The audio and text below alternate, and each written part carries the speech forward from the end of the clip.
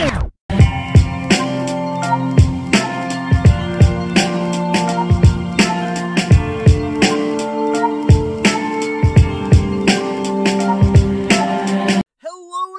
to another episode of Geeks Crossing. Today's episode has been long overdue, as longtime listeners of this podcast will probably know. My first ever solo episode for this whole podcast, one of the earliest episodes we ever put out, was my countdown of my 10 picks of the best cartoons of the 2010s, since Geeks Crossing actually started not long after the end of the 2010s. Since then, I decided to do a sort of sequel episode with my favorite cartoons of the 2000s, and as the title of this episode has shown you, today we'll be doing this one more time with a top 10 list of my favorite cartoons of the 1990s. This will be the last of this little series, since the 1990s is the last decade I'm familiar with in terms of cartoons. It's bittersweet to say the least, but all good things must come to an end. Besides, even though this series is near and dear to me, there's a lot I would change if I were to go back and do it again. A lot of the placements in the cartoons of the 2010s list particularly, I think I'd change. Still, I find it kind of funny how it all worked out. Each season of Geeks Crossing had one of these little episodes. But while 2010 cartoons and 2000s cartoons are both celebrated in their own right due to a combination of nostalgia and high caliber, 90s cartoons take that to a whole new level. Nostalgia is an industry, and I'd say roughly every 20 to 30 years, a new decade gets added to the nostalgia craze, with people fondly recalling and celebrating the music, movies, fashion, and culture of whatever decade captures their attention. We've seen this happen with 50s doo-wop, sock hop culture, 60s Beatlemania, 70s disco fever, and I think the previous champion of nostalgia selling, the 80s, which has brought us everything from remakes, sequels, and prequels, and reboots of 80s IPs like Star Wars and the Ghostbusters, to a return of 80s fashion, to full-on TV shows like The Goldbergs and Stranger Things, which love nothing more than to remind you of the decade in which they take place. But it's all about the 90s now. The other geeks and I are all late 90s babies, and I can definitely remember growing up on an internet where this was touted as a fact of high status. Hollywood is beginning to really get into the 90s nostalgia craze, ordering all sorts of sequels and remakes, such as those new Jurassic Park movies, to that recent Bill and Ted romp, and whatever the heck that Home Alone reboot's supposed to be. As such, 90s cartoons have been seeing a real resurgence in pop culture, starting in the mid-2010s. I actually remember getting a shirt for Christmas one year that said 90s Kid, and pictured a bunch of different cartoon characters, like Johnny Bravo and I Am Weasel and the like. It was a nice shirt, I wore it every now and then, but to be honest, I really didn't have too much of an attraction with cartoons. Or really many 90s cartoons in general. Like I said, I was a late 90s kid. By the time I could regularly walk by myself, the 90s were over. And when I first upgraded from young children's shows to mostly ageless cartoons, almost all of the cartoons had ended. So my knowledge of 90s cartoons comes from a mix of two different types of shows. Shows that started in the 90s, mostly the late 90s, and continued on into the 2000s, maybe even the 2010s. And shows that aired and ended in the 90s that I discovered and watched later in life. This is the reason there will never be a best cartoons of the 1980s. Frankly, I haven't really seen or heard of anything that interesting from that decade, and I don't really have much of an interest in going back and checking it out. But I did manage to scrounge together enough 90s cartoons that I really like in order to make this list. Keep in mind, as I did for my previous two lists like this, that I judge shows by air date, not by prominent runtime. Even though Total Drama aired well into the 2010s, and I guess the 2020s pretty soon, I still count it as a 2000s show since it premiered in 2007. It's easier to organize cartoons this way since there's always a concrete date I can work with. And our only other disclaimer, a disclaimer I really haven't brought up before, is that this list, just like my cartoons of the 2000s and 2010s, focuses on Western animation exclusively. I've only watched a handful of animes, and one of my favorites as a kid, the Pokemon anime, would technically be eligible for this list. That said, I figured I'd make it more in line with my other two episodes, which included no anime, and keep this one anime-free as well. I don't think I'll ever watch enough anime to make a top 10 best anime of each decade, or maybe even a top 10 best anime in general. That might not be a bad idea for Keith, though, if he ever wanted to do something in this format. Shout out to Keith! So now that we've explained the rules, let's begin our romp through the truly terrific cartoons of the 1990s. Starting off our list of honorable mentions, we've got The Wild Thornberrys, which premiered on Nickelodeon in 1998. A funny thing I discovered while organizing this list is that even though 1990s Cartoon Network largely didn't appeal to me that much, I was actually quite fond of a lot of 90s Nicktoons, and that will definitely be reflected on this list. This show was made by Klasky Csupo. You know, that animation studio with the terrifying logo after the credits.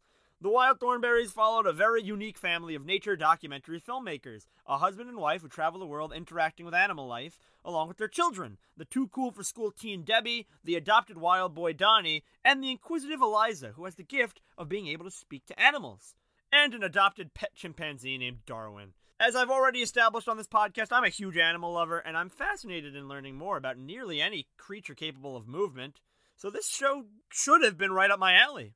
However, I guess it didn't air enough reruns when I was growing up, because I don't remember watching too much of it. Maybe I thought it was a girl's show, because there was a girl protagonist. I really don't know. From what I remember, I enjoy, but I don't remember enough to give the show a spot on the list. Next honorable mention is The Angry Beavers, which aired on Nickelodeon in 1997. Doesn't get much more 90s cartoon than The Angry Beavers. Two dumb, petty little beaver brothers, Norbert and Daggett, goofing off and annoying each other, going on wacky misadventures. This is the kind of show I bet earlier 90s kids would wake up to with a bowl of cereal. It was a funny enough show from the reruns I watched, but I just don't think it's particularly iconic or memorable. Definitely a fun time, I'm sure, but not a show I would ever really think about watching again. We're moving away from Cartoon Network for the first time to talk about Dexter's Laboratory, which premiered on Cartoon Network in 1996. It followed the titular Dexter, a child genius who concocts experiments in his secret underground laboratory and deals with his own experiments gone haywire, his completely unknowing parents, his annoying sister, and his various rivals, such as fellow inventor Mandark. I know I said cartoons weren't a huge part of my childhood, but Dexter's Lab was one of the exceptions, and even then I didn't really watch it that much. I liked what I saw of it, and I especially love Genndy Tartakovsky and his fantastic art style. This show just never captured my attention, at least not enough for me to ever get excited about binging it, even as a kid. We'll be sticking with Cartoon Network for my final true honorable mention. That's right, only 4 actual honorable mentions this time around. Like I said, I didn't consume a ton of 90s content, so I guess this shouldn't come as a surprise. Anyway, this selection is the Powerpuff Girls, which debuted on Cartoon Network in 1998. The series follows a crime-fighting group of girls created in a lab by Professor Utonium, and a lot of the humor for this series was the juxtaposition between these sweet little kids and their incredibly violent fighting prowess, which was dished out on iconic villains like Fuzzy Lumpkins, the Gangrene Gang, Princess Morbucks, him, and Mojo Jojo. The Powerpuff Girls is the first creation of Craig McCracken, who I am a huge fan of, as both Foster's Home for Imaginary Friends and Wander Over Yonder made it pretty high on my other 2 lists, but I actually think the Powerpuff Girls is my least favorite among his shows. That's not to say it isn't good. It's just picking the worst out of a group of things I really like. The art style's really nice, the characters seem fun, and what I remember of the show I remember liking. But the animation hasn't aged tremendously, in my opinion. I guess maybe that's part of the charm. And if you think that as a kid I ignored the Wild Thornberrys because I thought it was just a little too girly, you can imagine I wasn't jumping up every Saturday morning to watch the Powerpuff Girls draw hearts and play with dolls. A lot of people regard this as a pretty incredible cartoon, one of the best Western cartoons in general. The series got rave reviews among children and adults, even when it was airing, which I personally kind of find funny given that McCracken's wife, Lauren Faust, would go on to create a cartoon that did the same thing with that My Little Pony show. I can see where the love is coming from, I really do, but frankly I just don't have the interest in rewatching all of the Powerpuff Girls to see if I feel the same way. The series did have a theatrical film, an origin story to Mojo Jojo, and a prequel to the series. I remember that movie being pretty awesome. I don't know. I think this is probably a terrific cartoon. Maybe this is my honorary number 11 spot. And I don't doubt it's above and beyond all those cheap reboots of the Powerpuff Girls they keep trying to pump out. I just really don't want to put in the effort to go back and check. If you think that's unreasonable, let me know in the Discord. Maybe I'll give it another try. You can recommend me an episode or your favorite episodes to watch. I don't know, man. There's just something about being 23 and watching the Powerpuff Girls that just doesn't sit right with me. Maybe I'm just old-fashioned. I don't know. But before we get to the proper list, I want to mention some other critically acclaimed 90s cartoons that I just didn't get around to watching before I made this list, or I've watched very, very little of. Similar to what I did in my honorable mentions list on my Cartoons of the 2000s episode. In this case, big shout out to Animaniacs, Goof Troop, Recess, Rocko's Modern Life, Freakazoid, and Batman the Animated Series. Those last 2 in particular I really wanted to check out since I've heard Freakazoid is hilarious, and I'm looking to get more into Batman stuff. Oh, plus Eric and I watched the Recess movie together, and I do very vaguely remember the series. Not enough to give it a spot on this list, though. Now that we've gotten through the almosts, let's talk about what I consider to be the 10 best 90s cartoons I've ever had the pleasure of watching. Number 10, Rocket Power. This show comes from that late 90s, early 2000s era where nobody could get enough of extreme sports. You know, the Tony Hawk era, if you will. Rocket Power was made by Klasky Csupo, a decade-spanning animation studio, I already brought it up, honestly might be subject for a Renaissance Mad episode somewhere down the line. And Rocket Power premiered on Nickelodeon in 1999. Yeah, 8 out of the 10 spots on this list are made up of late 90s cartoons. In fact, 6 of the cartoons on this list premiered in 1999, including Rocket Power, just barely earning themselves the label of 90s cartoon. But hey, at least by my standards, that counts. Rocket Power followed the adventures of 4 friends, Sam, Otto, Reggie, and Twister, as they skateboard, rollerblade, surf, and cycle their way around their fictional hometown of Ocean Shores, California. They hang out at the Surf Shack, a small restaurant owned and operated by Otto and Reggie's dad, Raymundo, and his good friend and business partner, Tito. This is basically one of those cookie-cutter, cool 90s shows. I mean, you got cool kids skateboarding around, surfing on the beach, learning about friendship. It was the whole 9 yards. And though the extreme sports stuff has gone the way of Tony Hawk in our broad pop culture, not really at the forefront of what's hip anymore, I still think it was smart for Rocket Power to go this route, as it definitely adds to the charm of the show, keeps it in our imagination. One reason why it took so long for this episode to be written and released is because I wanted to do some more quote-unquote research by watching cartoons I'd never watched or only seen very little of. Rocket Power wasn't one of those shows, but our number 9 cartoon is. This is where I've ranked Dilbert, which aired on the now-defunct network UPN, whose owners now air their content on the CW. For my non-American listeners, Dilbert is one of the most popular comic strips in the United States, and has been fairly prominent for some time. Sure, that doesn't mean as much, since newspaper comics are going the way of the dodo, but if you pick up the funny pages, chances are you'll see Dilbert, which follows the adventures of a frustrated office worker named Dilbert, as he deals with the oddities and inconveniences of office life, alongside annoying coworkers, a bumbling boss, and a somewhat sociopathic dog named Dogbert. Well, in 1999, the cartoonist Scott Adams was given the opportunity to turn his comic strip into an animated series. I had seen some clips of the show and decided to give it a watch earlier in 2021. There were only 2 seasons produced, 30 episodes total, so I figured it would be easy to tackle. To my surprise, it's quite a funny show. It follows the themes of the comic strip, and the writing feels like it jumped right off the newspaper. The first season follows a season-long story arc about the corporation launching a new product, an idea pretty much unheard of for cartoons at the time, so they deserve props for that. The second season contains more self-contained episodes, but honestly they're pretty funny too, such as when Wally accidentally starts a cult, or the one where Dogbert creates a fake disease just so he could write a book about how to deal with it. The voice cast is pretty great. Some of my favorites include Larry Miller as the pointy-haired boss, the late Gordon Hunt as Wally. Apparently, Dilbert's voice actor, Daniel Stern, is the guy who played the burglar Marv in the original Home Alone movies. Other cast members, namely Kathy Griffin as Alice, haven't aged as well. And the show also scores some pretty great cameo and recurring celebrity guests, such as Jerry Seinfeld, Jon Favreau, Jay Leno, and Jason Alexander, as the recurring Catbert, the evil director of human resources. Dilbert is somewhat cynical and misanthropic, but at times very witty and often just laugh-out-loud silly, pretty much exactly like the comic. This isn't the best cartoon of the 90s, but it's quite a funny romp, and I'd recommend you check it out if you've never seen it. If I ever made a top 10 cartoons of the 1980s list, which I don't think I ever will, The Simpsons would get the number 1 spot hands down. In fact, it just barely misses the mark of being considered a 90s cartoon by this list's standards, having only one single solitary episode, its debut, released at the very end of 1989, before episode 2 picked up in January 1990. But rules are rules, and I must abide by my terms. That said, though The Simpsons can't be on this list, its bastard child Family Guy is allowed to claim the number 8 spot on this list. Debuting nearly 10 years after The Simpsons, airing on Fox in 1999, there's not much to be said about America's second favorite animated family of the 90s, seeing how well known it is. But for those of you who've never seen it, I'll delve into the synopsis. Peter Griffin, a fat dumb guy with a heart of gold who likes beer and TV, is a family guy. His family consisting of overworked housewife Lois, dopey son Chris, more caring and often ignored, misunderstood daughter Meg, evil genius baby Stewie, and voice of reason Brian, the family's talking pet dog. Okay, you can probably see some of the cues this show takes from The Simpsons fairly quickly, but to be fair, by the time Family Guy premiered, The Simpsons had just finished its 10th season, so you could understand why some people might have been itching for a fresher take on the formula. Those people would not be happy to learn that The Simpsons just premiered its 33rd season, but I digress.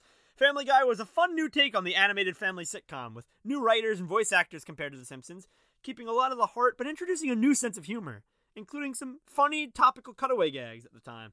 Some personal favorites of mine from this time period include the episode where Death comes to claim Peter, but twists his ankle and has to rest on the Griffin couch. Rest in peace, Norm Macdonald, who coined the character.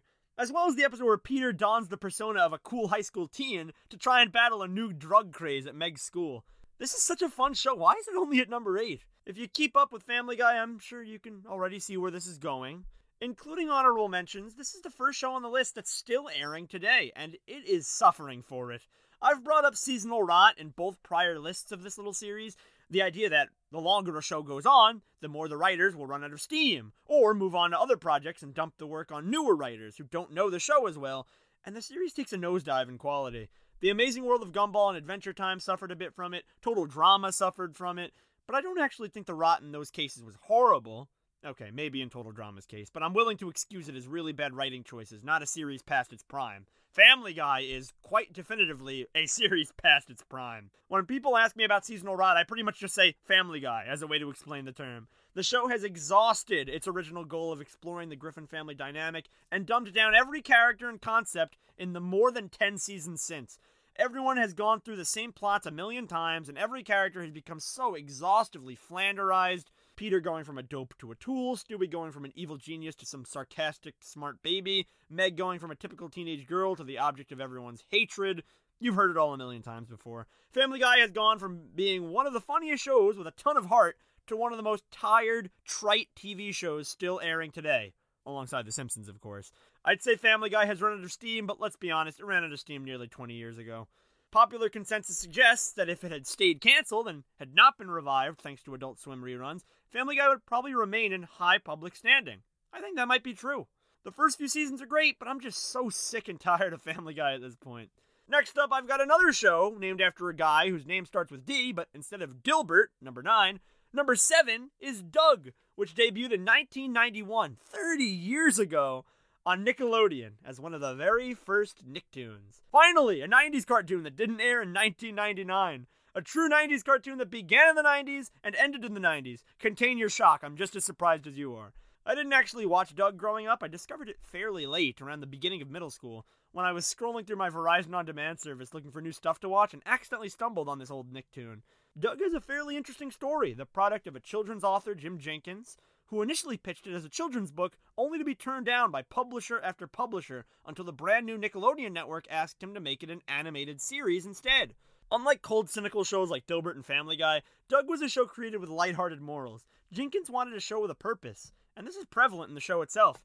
Each episode has some lesson that viewers could take away, and the creator, writers, and voice actors of the show tout the fact that Doug the character is exceptionally moral. The show pretty much follows Doug, a somewhat awkward and shy 11-year-old with a big heart and a wild imagination, as he attempts to navigate social situations in the town of Bluffington. Along for the ride are his best friend Skeeter, his crush Patty Mayonnaise, his bully Roger Klotz, and his dog Porkchop, along with many other iconic and important characters such as Doug's dramatic sister Judy, no-nonsense vice principal Mr. Bone, and his goofball neighbor Mr. Dink.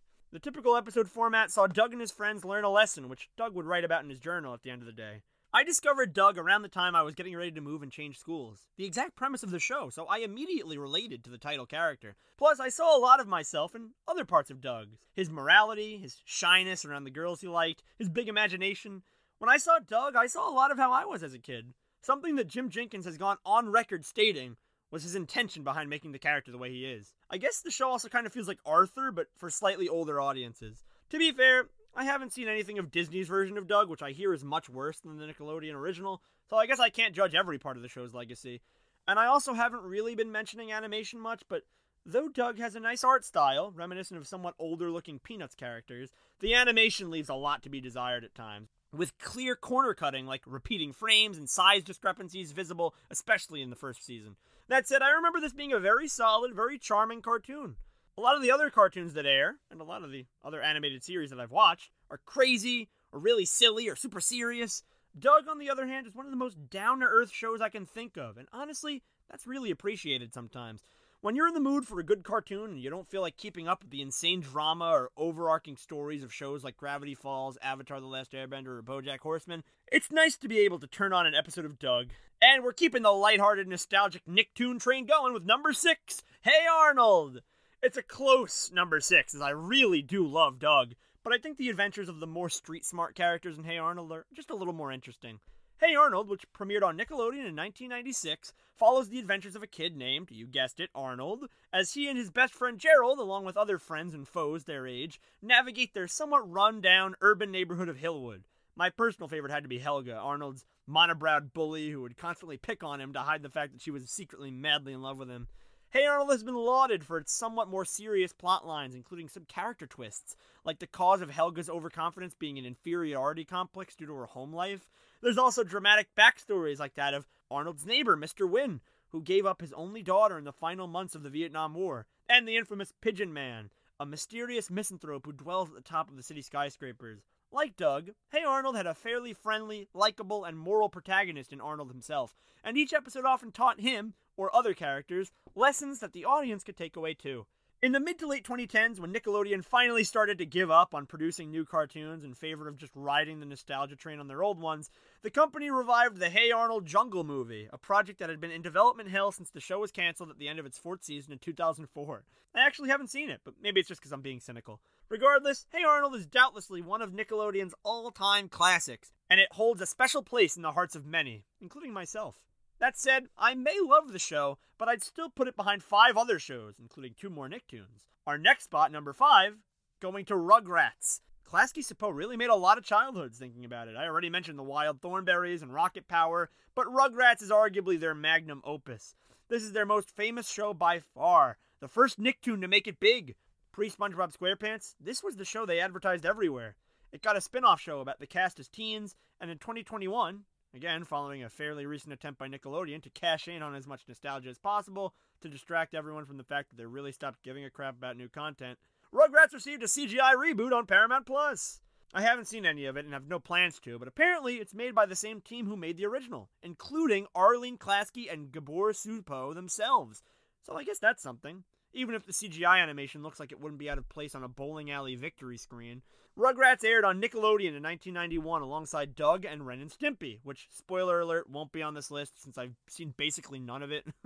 Rugrats follows the adventures of a bunch of babies as they go on misadventures and learn about the world. Believe it or not, Rugrats was only one of many shows to follow this trend, as towards the end of the 80s, for whatever reason, there was this huge fad in the cartoon industry to start pumping out cartoons of familiar characters severely aged down. But these shows usually went one of 2 ways. You had shows like Muppet Babies and Baby Looney Tunes, where the characters just sat around daycare and played with toys and drank bottles and stuff. And then you had shows like Tom and Jerry Kids and A Pup Named Scooby-Doo, where the characters did exactly what they did in their original source material, but they were all aged down, perhaps just to try and cash in on the fad. Rugrats went a unique route. Obviously, since they were all brand new characters and not pre-established IPs, that's already a unique route. But the writers really challenged themselves to think like babies. And so we got to explore more realistic baby lives, how they think about the world around them, how they interact with each other. Plus, we got to see parents, different parenting styles. There was something about Rugrats that just felt so real. Angelica may bully Tommy, but since they're cousins, their fathers are on perfectly fine terms with one another and hang out, catch up all the time. I really enjoy the fact that each episode usually contained 2 stories. One of the babies getting up to some shenanigans, and the other of the adults getting into some petty disagreement or organizing some event, trying a new diet fad, or just vibing. And the characters are super solid. I always thought the main Pickles family was the best. Tommy, the semi-leader of the babies, his parents, the nurturing Dee Dee and the tinkering Stu, and Stu's father Lou, who's often tasked with keeping an eye on the babies, but ends up falling asleep in the living room armchair. I think reboots hurt the most when the original is just so timeless. The original Rugrats cartoon may not have the characters doing Fortnite dances or recording TikToks like many cartoons do today, because it's perfectly capable of establishing its own identity that will make the show as entertaining to watch in 2021 as it was in 1991 or will be in 2051. Let's take a little break from Nicktoons as we reach my 4 favorite cartoons of the 90s. Much like on my best cartoons of the 2000s list, the top 4 spots in this list were very tricky for me to rank, as they're 4 solid cartoons. I think the top 3 cartoons are a cut above the rest, at least for me, but number 4 is right there behind them. So let's head back to Cartoon Network for the final time. Yeah, like I said, I missed the cartoon era, but I'll admit, even I'm surprised there's only 1 Cartoon Network show on this actual list. At number 4, that show is Ed, Edd n Eddy. I'm sure Eric's not happy with me, considering the fact that 1, I only put a single Cartoon Network show on this whole list, and 2, I had the gall to put Ed, Edd n Eddy, which I'm pretty sure is Eric's favorite show of all time, at number 4 on my list of the best 90s cartoons. Well, Eric, I am sorry to disappoint, but hey, If it makes you feel any better, Keith and Nick probably wouldn't have included it at all, so I hope that counts for something. Shout out to Eric, my boy. And what else should count for something is the fact that Ed, Edd n Eddy is a terrific cartoon. Number 4 is nothing to scoff at after all. This is definitely one of the best cartoons of the decade. The 1999 series follows 3 boys, all named Edward, in their exploits as they try to get money to buy Jawbreakers, or in some episodes simply just desire to be cool, as they're pretty much on the outskirts of popularity among their peers. The boys get into shenanigans, typically with some scams cooked up by Eddie and created by Double D, with Ed doing the grunt work. Sometimes the kids in the cul-de-sac fall for these scams, sometimes they don't, and sometimes there's entirely different shenanigans altogether. Especially by season 5, since I'm guessing the writers were probably a little tired of the same formula by that point. I haven't talked much about art styles or animation yet on this list, mainly because there really hasn't been anything to write home about, in my opinion. None of the animation on most of these shows have aged tremendously, since these cartoons are pretty old. I already mentioned as much in the first season of Doug.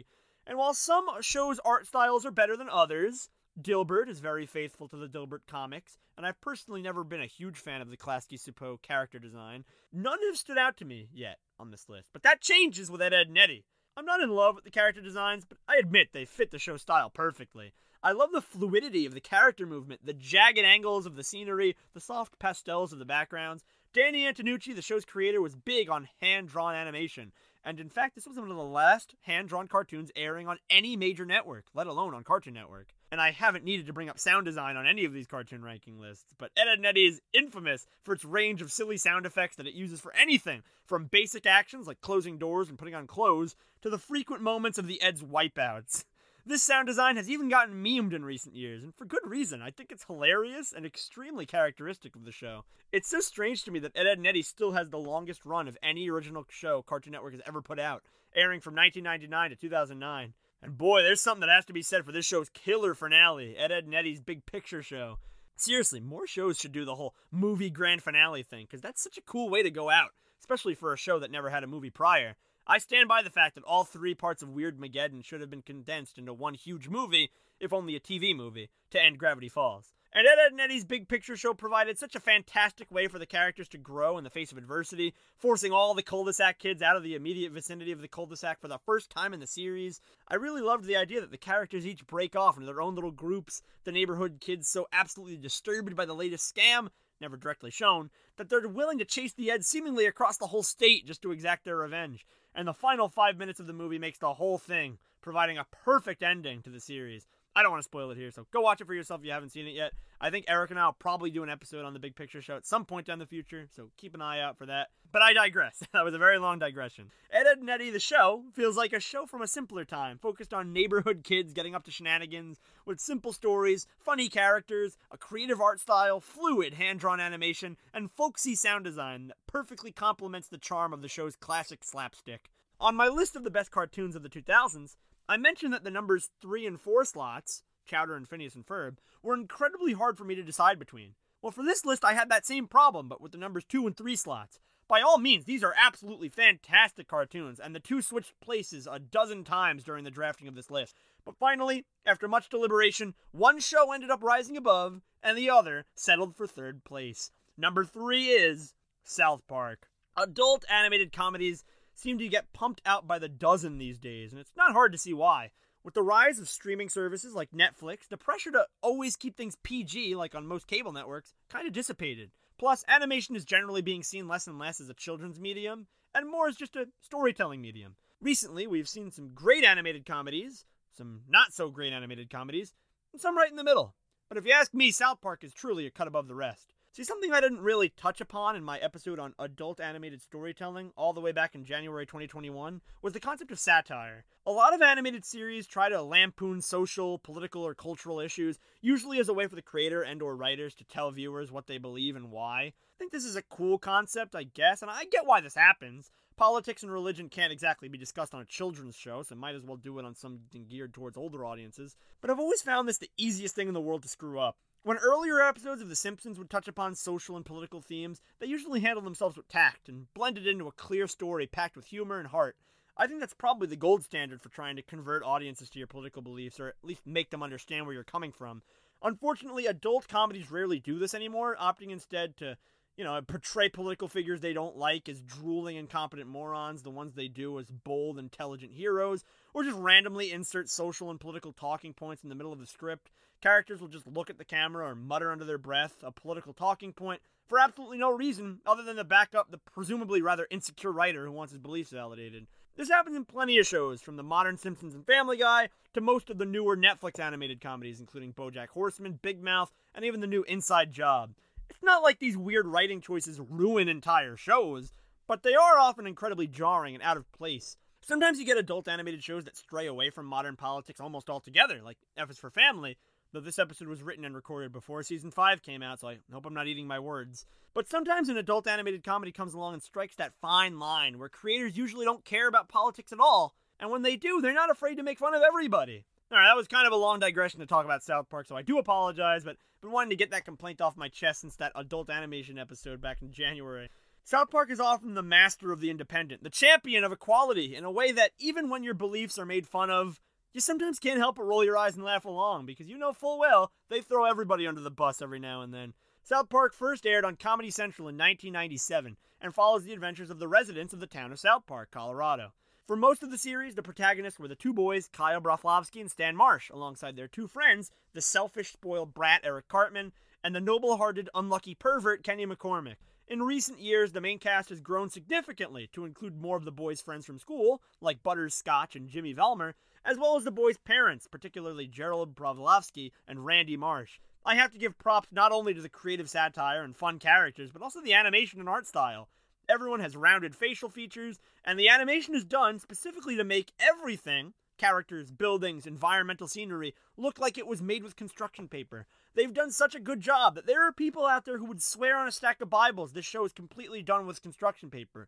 But only the pilot was actually done that way. South Park has been on the air since 1997, and has recently been greenlit up to season 30. Throughout all of it, Trey Parker and Matt Stone have personally overseen the writing process for every single episode. This is huge, as other creator-driven shows I've shouted out, from Phineas and Ferb to Ed, Edd n Eddy, lasted somewhere between 5 and 10 years. But we're talking about 25 years and counting for South Park, which is a huge amount of dedication. Even though the show often stands on a political soapbox, the beliefs of the creators usually boiling down to do what you want but shut up about it, I generally prefer the episodes that focus on the silliness or the crude personalities of the boys clashing. I won't go too in-depth into specific South Park episodes I like, as I really want to do an episode focusing on South Park's 25th anniversary next year, where I count down my 25 favorite episodes. But South Park is a really solid show, and perhaps the perfect work of satire if you're looking for that. Granted, I'm not always looking for that. Sometimes I'm just looking for silliness, which South Park also gives you. I watched it while it was airing in middle school and recently binged the whole thing, so whether I'm ranking it so high because it's fresh in my mind, only time will tell. If you really want to hear me gush more about South Park and what I like about it, you should go listen to the episode Nick and I did talking about the show a while back. Like I said, the race between number 2 and number 3 on this list was a tight one, but in the end, number 2 went to Futurama. That's right, South Park isn't my favorite adult animated series from this decade. My favorite is actually Futurama, The Simpsons' little brother that premiered on Fox only 2 months after the debut of Family Guy in 1999. People commonly say that Futurama is better than The Simpsons, and my response is, it probably depends on what you're looking for. Despite having a similar art style and writing staff, one is a show about a family in a somewhat typical American town. The other is a show about a pizza delivery boy who accidentally cryogenically freezes himself for 1,000 years, awakens in the year 3000, moves in with a robot, develops romantic feelings for a mutant Cyclops, and gets a job working for an intergalactic delivery company. So, yeah, same creative mind, very different premise. Both shows are terrific, though. Well, were terrific in The Simpsons case. You really can't go wrong either way. Futurama has great characters, my personal favorites being the misanthropic, self-absorbed robot Bender, and the self-deprecating oafish alien Dr. Zoidberg. But the show blows it out of the water with its writing. Futurama is absolutely hilarious, with constant quips, one-liners, and plots that made me laugh out loud frequently while watching. There are certain parts of the show I'm not crazy about. Every single relevant celebrity and historical figure freezing their heads and just hanging out in the year 3000 for the sole sake of cameos and jokes was a gimmick I got really sick of after a while. And though I liked Bender's Big Score a lot, the other two Futurama movies, Bender's Game and The Beast with a Billion Backs, feel like dragged out really long episodes. Bender's Big Score did too, but I felt it was handled a lot better with some cool character developments and plot twists. Plus, much like the other adult animated shows I mentioned earlier, Futurama does have the politics for the sake of politics bit, quite often having Al Gore on the show and treating him like a wise, mature guru. For reference, South Park famously portrayed him as an attention-seeking blowhard. Call me a cynic, but in a perfect world, I think all politicians would be portrayed as attention-seeking egotists, not just the ones from a political party you don't like. But I guess that could just be me. So if South Park has cooler animation, and both shows have fun writing and solid characters, what exactly puts Futurama over the edge for me? Well, I think Futurama is just capable of being more emotionally mature than South Park. There's nothing wrong with watching a show just to laugh at the characters' antics, which is why I watch South Park. But with Futurama, yeah, you can watch funny episodes and laugh throughout, but every now and then the writers smartly throw in an episode that kind of pulls at your heartstrings. South Park basically never does this, and when something sad happens, it's either in the context of a joke or immediately precedes a joke. It almost feels like it thinks it's too good to get real sometimes, or maybe it's afraid to do so since the writers know most people watch South Park for the humor and satire, not the emotion. Futurama lets the characters be sad sometimes, and recognizes that a young man being frozen for 1,000 years is kind of a depressing reality, as his family has been dead for centuries and the world he knew is gone forever. Futurama is one of those very few shows I know that can jump effortlessly from genuinely hilarious comedy to moments that seriously pull on the heartstrings, often throughout the same episode. And for being able to achieve that level of emotional maturity without abandoning the cause of good humor, I think it edges out South Park and barely earns itself the number 2 position on this list, which means we have reached number 1. 9 other shows have come and gone. Rocket Power, Dilbert, Family Guy, Doug, Hey Arnold, Rugrats, Ed, Edd n Eddy, South Park, Futurama. Now, if you've listened to my other 2 lists, you'll know I have a habit of picking pretty predictable top spots. Is that going to be the case here? Yeah, it is. Number 1 is SpongeBob SquarePants. Call it anticlimactic if you must, but there's a reason why SpongeBob is one of the most popular TV shows of my entire generation, and that's because it's an amazing show. Debuting on Nickelodeon in 1999, SpongeBob SquarePants follows the adventures of SpongeBob SquarePants as he... Do I really need to explain? Honestly, is there a single person listening right now who doesn't get SpongeBob? Well, believe it or not, I actually have some close friends whose parents didn't let them watch SpongeBob growing up. I had to guess, I'd wager they probably weren't allowed to watch most of the other shows on this list either. Anyway, for you non-SpongeBob kids out there, first off, I'm sorry you had to deal with a lifetime of jokes you can't understand. But second off, here's your explanation. A friendly, childish, anthropomorphic sponge named SpongeBob lives in a pineapple in the undersea city of Bikini Bottom. Absorbent and yellow and porous is he. He works as a fry cook at the Krusty Krab, owned and operated by Eugene Krabs, and one of the most popular restaurants in the ocean due to its incredibly beloved Krabby Patty burger, which business rival Sheldon Plankton is constantly trying to steal for his own. SpongeBob hangs out with his friends, the dopey Patrick, the brainiac Sandy, and the irritable Squidward. That last friendship is incredibly one-sided. He goes to work, he tries to earn his driver's license, or in this case his boating license, gets in all sorts of shenanigans.